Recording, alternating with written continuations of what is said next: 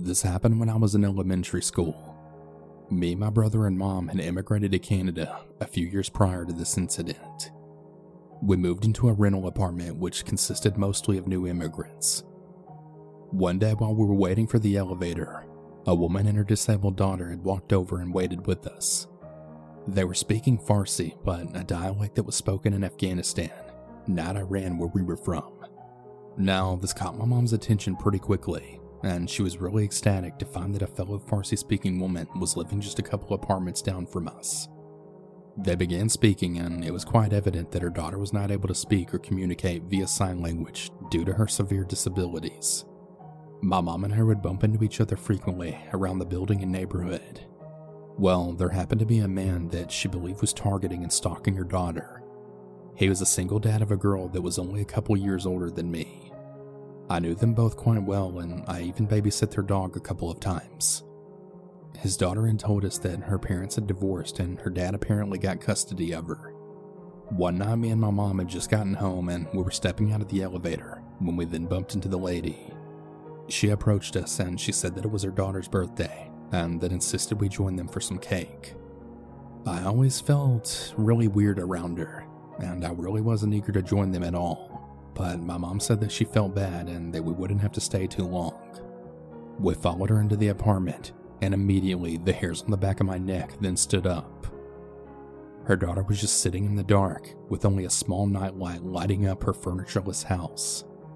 In the middle of the living room was a cloth spread out picnic style that consisted of a few plates, forks, and homemade cake. We then sat down and started to get comfortable when my mom's phone started to ring. This all kind of startled us. Just as my mom picked up the phone, the lady hurried into the living room, then told my mom to put her phone on silent. She said, "You need to be as quiet as possible so he doesn't know we're home." I immediately get the chills. Who the hell was she talking about? My mom then apologized and she asked her what she meant. That's when she started telling us that the man from the unit below her is tormenting them. She went on and on about how he hits the ceiling with a broom on all hours of the night to let them know that he knew they were home, and that apparently one time her daughter was lured into the balcony by him and was being persuaded by him to jump. She said that he would knock on their door in the middle of the night and then whisper the devil's prophecies through her door. My mom then asked her why she never reported this, and the lady said she was scared he would find out and then kill them. She said they don't turn on the lights, they don't own a TV, and she never makes a single noise, only whispers when home. We ate the cake, thanked her for inviting us, and got up to leave. She tiptoed to her door and motioned with her hand to stay out of the view of the door, which we did. She slowly opened the door, then peeked outside looking left to right, turned to us, and said we were okay to go. As soon as we got home, I told my mom that there was no way that what she was saying was true, because I knew the people that lived in that unit. My mom just said it's best to not get involved and just forget about it. Weeks go by and we don't see her or her daughter. One morning when I was leaving our building to go to school, I had noticed there were letters taped into the walls of the lobby. They were kind of scattered, but I was a kid and I thought that they were letters put there by the building management. I opened the lobby doors and that's when I saw the letter taped to the building's intercom. The letter was written by the lady explaining how terrified she was for her and her daughter's life, and how no one's done anything to help her with the situation despite numerous attempts. She then went on about the same exact thing she had said to us. The very last paragraph sent chills down my spine. She claimed that she was raped and impregnated by a demon in her sleep, and that now he's found her and her daughter and is apparently possessed by this man. She then said if something happens to either of them, we should find ourselves responsible. I ended up asking the girl and her dad what that was all about, and her dad claimed to have only ever seen her twice. Both times of which he hadn't even made eye contact with her, because she was apparently talking to herself, and he was really creeped out. He said that she would slide notes under his door with what he later found out to be Arabic writing. He said that he had showed it to one of his Arabic friends, who confirmed that there were verses from the Quran that's used by Muslims to protect themselves from evil. He said that he had no idea it was her doing this until the letters started being plastered all around the building on every floor. Apparently they were asked to move out of their apartment, and she had threatened to light herself and her daughter on fire. The management had to contact the police for her being a threat to herself and others. After a while, we all forgot about it and we just went on with our lives. We moved to a different part of town not too long after, but this event has always stuck with me. In 2015, I went back to the old complex due to reconnecting with a childhood friend who still lived there. Well, I ran into the building manager and he and I got to talking, and I asked about the incident and if he ever really found out what happened. Apparently the lady was schizophrenic. She was a victim of forced marriage at a really young age, and her daughter's disabilities were the result of the extreme abuse she endured while pregnant. Turns out she was extremely mentally ill and just full-heartedly believed the claims she had made. Apparently her daughter was in fact capable of speaking, but her mother did everything in her power to isolate her from outside contact in society. Me and my mom thought she was around 14 to 16, but turns out she's a 30-year-old woman. She was very malnourished and lacked personal hygiene, and was obviously not properly taken care of. Her daughter had never once been to a hospital or even school. Really sad stuff.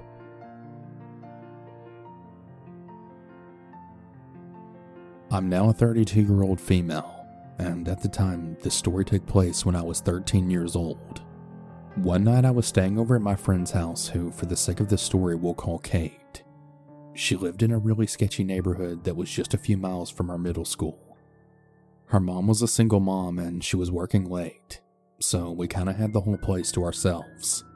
Her mom had left the house full of junk food and she would let us rent movies on demand as much as we wanted. Since it was still bright out, we decided to go for a walk down by the pond and park area just a couple blocks away from her house. As we were heading back to our house, just about 1 or 2 houses away, a car then approached us from behind. Now, I didn't recognize this person, but my friend Kate did. She said that it was her next door neighbor, Andy. Andy, if I can recall, looked to be much older, maybe in his early 50s. I remember him having a kind of grayish beard and he wore a baseball cap. He slowed his car down and he had asked what we were up to for the evening. Kay told him that her friend and her were having a sleepover and were probably going to prank call a few kids from our school and also stay up late watching scary movies. Andy just chuckled and smiled at the both of us, but even as a 13-year-old girl, I didn't really like the way he had smiled at us. I don't know this stranger, and I was really surprised my friend had even given this much information, but maybe she knew him a lot better. Andy then told us in a really low voice, "Well, Kate, I see your mom's car isn't in the driveway, so I'm assuming she's working late again, huh?"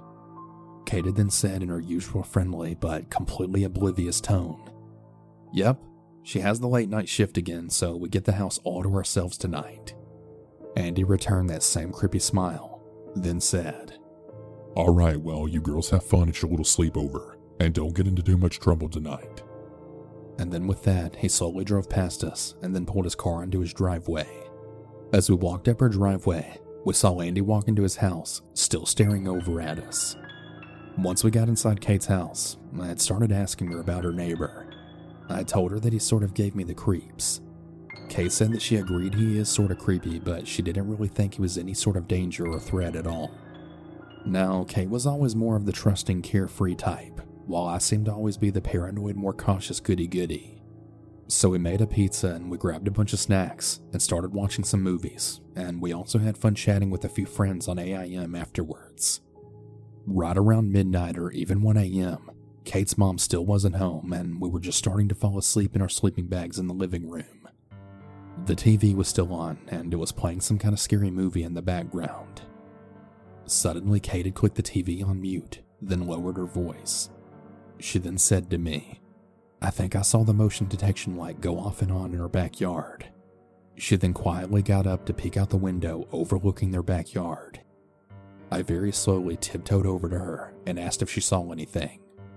She didn't see anything, but not too long afterwards, we then saw the light turn on. We really tried our best, but we couldn't really see anything outside. Kate decided to go into their basement and see if she could get a better look through the window down there. We crept down to the basement stairs, being very careful not to trip in the dark. We also didn't want to turn on the lights just in case whatever was out there would see us. I don't know why Kate was suddenly taking this so seriously since she was usually the more laid-back friend, but maybe we were just both being super paranoid from all the scary movies we were watching. I don't know. There was a very large window next to a door on the far side of the basement. The motion detection light turned on yet again, spilling in through the window so that we could see a little in the small basement. Suddenly we heard the door that was leading out to the backyard in the basement start to rattle. We both jumped and screamed. The window on the door was covered by a set of blinds, so we couldn't see who was on the other side, but we knew someone was definitely trying to open the door. Fortunately for us, it was locked with a deadbolt, but nonetheless, we were still scared shitless. Kay grabbed a baseball bat lying on top of a sofa and began edging towards the door. I whispered at her to get away and that we need to get out of here and maybe call her mom or the cops.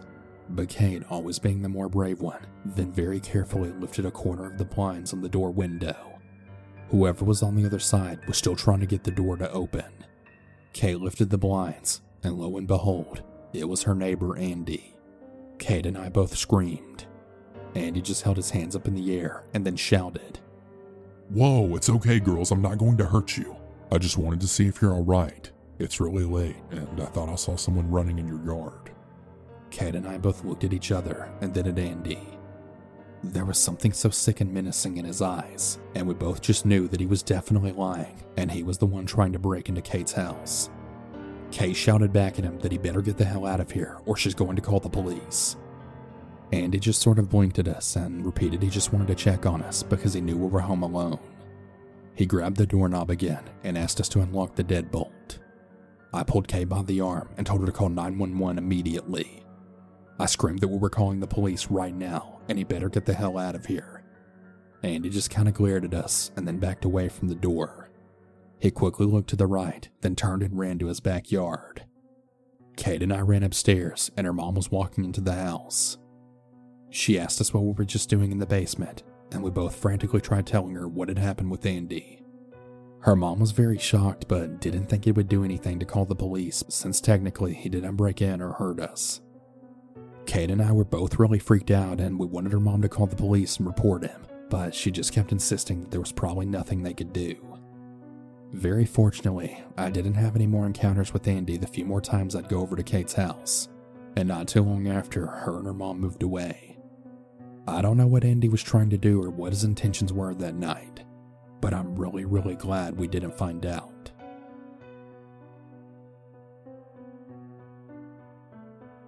Hey everyone.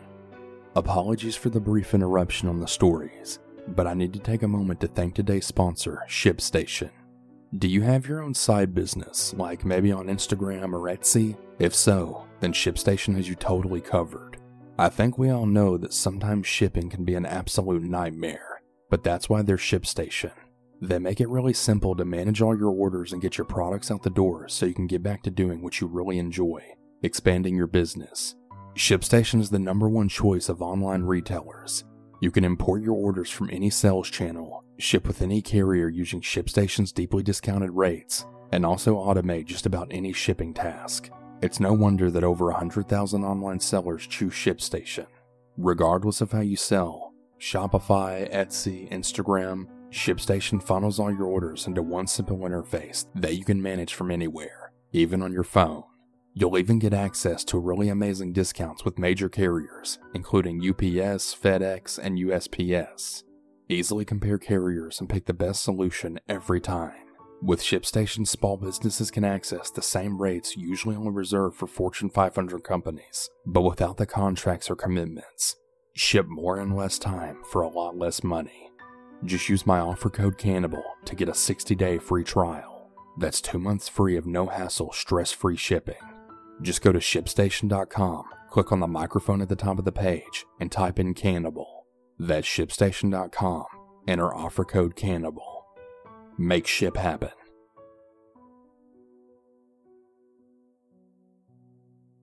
I'm not even quite sure where to begin, but I guess I'll start with giving some background info. I'm now a 25-year-old female, but when I first moved into my apartment, I was only 21 or 22 at the time. The apartment complex I lived in was very quiet for the most part. Lots of younger families and old people lived there. It was also in a golf course community in my hometown, which was a smallish town with very moderate crime rate. When I moved in, I didn't know the neighbors to the left of me, but about 2 years into my lease, there was a middle-aged couple that moved in. I never got their names, but somehow the husband knew mine, which actually wasn't too odd because the old people there are really chatty, and I'm sure in passing they learned my name. I'm a very intuitive person, and I can usually pick up cues when someone isn't really good people. My first few instances with the husband, I immediately got really weird vibes from him. In hindsight, he didn't really do anything out of the normal at first. It was just a gut feeling I had. Whenever he was with his wife and I would try to talk to him, the husband would cut his wife off and try and talk for her, it seemed. Really weird, but okay. Well, after about a year of my boyfriend moving in with me, he fell off a golf cart on Christmas Eve and suffered a traumatic brain injury. He wasn't allowed to drive for 6 months, so I was responsible for taking him to and from work during those 6 months. He's a workaholic and he works really late most of the time, so I was alone at the house until 10 to 11 most nights. Somehow or another, this creepy next-door neighbor finds out that my boyfriend had a TBI and that he wasn't driving. Now, this guy knew that I was alone on most nights, and he decided to purposefully do things to fuck with me.